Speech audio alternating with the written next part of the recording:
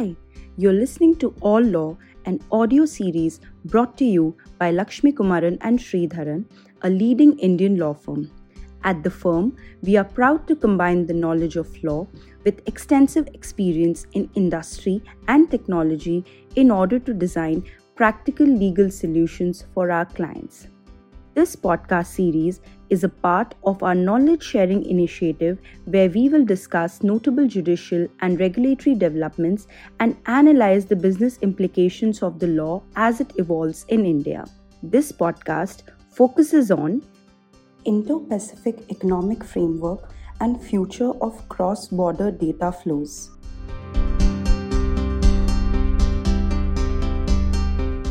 The Indo-Pacific Economic Framework for Prosperity is a new economic framework between 13 Asian countries and the United States, sharing a commitment to free, open, and a prosperous Indo-Pacific that has the potential to achieve sustained and inclusive economic growth.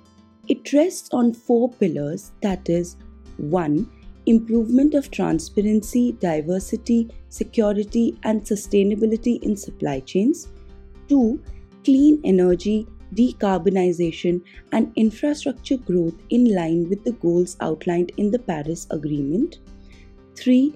Commitment to promoting fair competition and enforcing effective tax, anti-money laundering, anti-bribery regimes in line with multilateral obligations. And 4. Building a high standard, inclusive, free and fair trade commitment, including in the digital economy, which would involve cross-border flow of personal data. A press release by the Commerce Ministry indicates that India would not engage at the moment on the 4th pillar of IPEF relating to trade, promoting fair and inclusive practices, including in the digital economy, stating that the government would wait for final contours to emerge.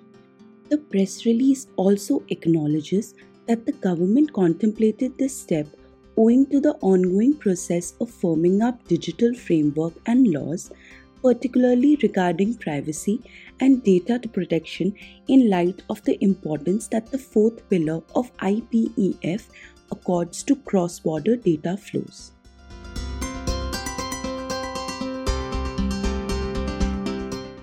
We now discuss the existing and forthcoming law relating to cross-border transfers.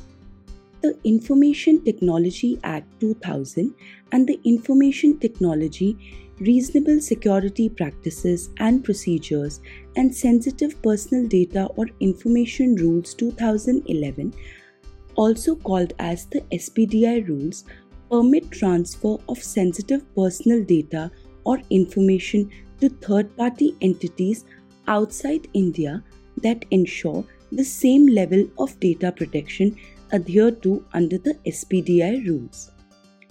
Given that there is no further guidance on determination, assessment, and tools to ensure such level of protection, this is typically met through contractual requirements.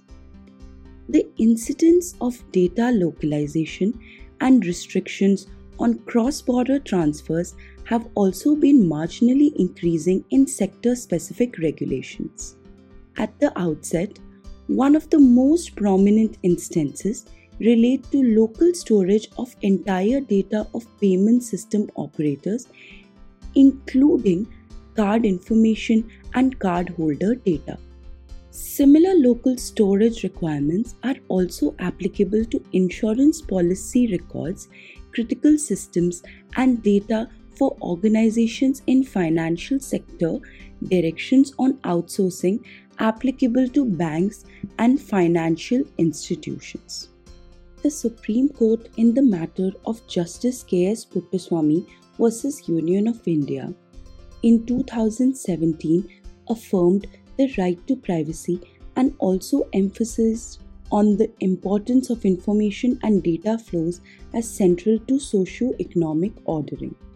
It also refers to the Justice A.P. Shah Committee report, which highlights the need for a framework that recognizes that global data flows generate value for individuals and businesses and is central to trade in the digital economy era. Although the Supreme Court did not specify any contours for cross-border data flows, the earlier and now withdrawn Data Protection Bill 2021 had provided for requirements around mandatory storage of a yet defined critical personal data within India and conditionally permitting sensitive personal data to be transferred outside India. While sensitive personal data may be transferred pursuant to approved contracts or intra-group schemes to jurisdictions found to be adequate or on permission to transfer specific category of sensitive data, critical personal data may be transferred on very limited grounds such as for provision of health or emergency services or on specific permissions of the government. While the bill has been now withdrawn, media reports indicate that a new and simplified framework for data protection, along with the Digital India Act and information technology legislation, may be introduced in the next sessions of the Parliament.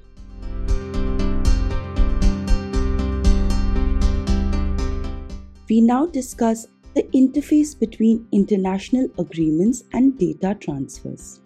It is noteworthy the bill is similar in certain respects to the construct of the General Data Protection Regulation, also called as the GDPR.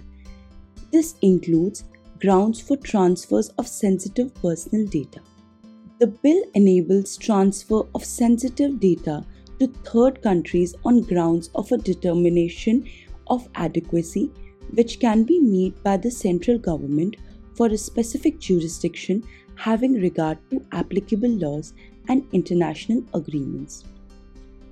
While this determination would be subject to effective enforcement of relevant laws by authorities and permission of the central government prior to sharing such data with a foreign government agency, these would have to be factored in when considering the IPEF and subsequent agreements by the government, which could form a basis of adequacy decisions.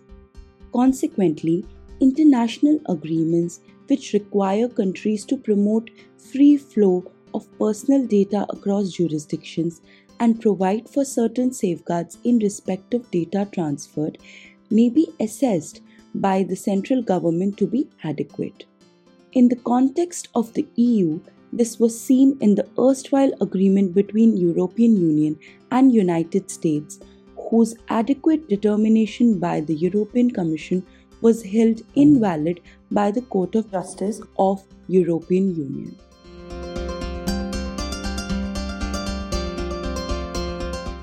In conclusion, we will now discuss the future of data flows and cross-border restrictions. There have been widespread criticisms that cross-border data flow restrictions, geo-blocking, and such measures have impinged on trade and created country-level internets. As many bilateral and multilateral agreements focusing on free trade and commerce are also attentive to digital economies and free flow of data, as seen in the case of US-Japan Digital Trade Agreement, measures to increase interoperability between frameworks ensuring free flow of personal and other data apart from maintaining legal frameworks that provide for protection of personal information of digital users are emerging high-ranking prerogatives in such agreements.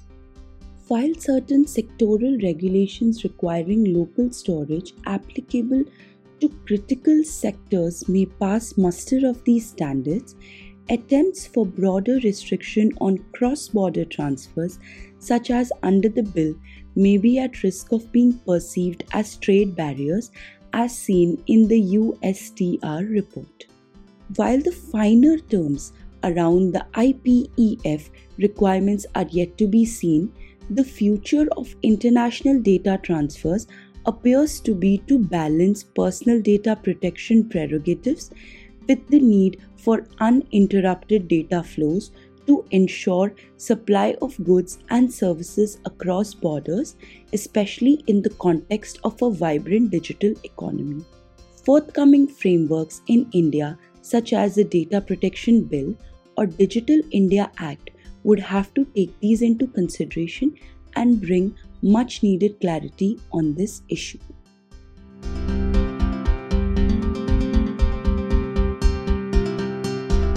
Thank you for taking the time for listening to this series. We would love to hear your feedback, comments, and questions about the episode. You can write to us at podcast@lakshmisree.com to know more. You can even suggest topics for future episodes you'd like to hear more about. Do check out our website www.lakshmisree.com, which has been linked in the episode description below to keep abreast with relevant legal updates. We hope you'll join us next week.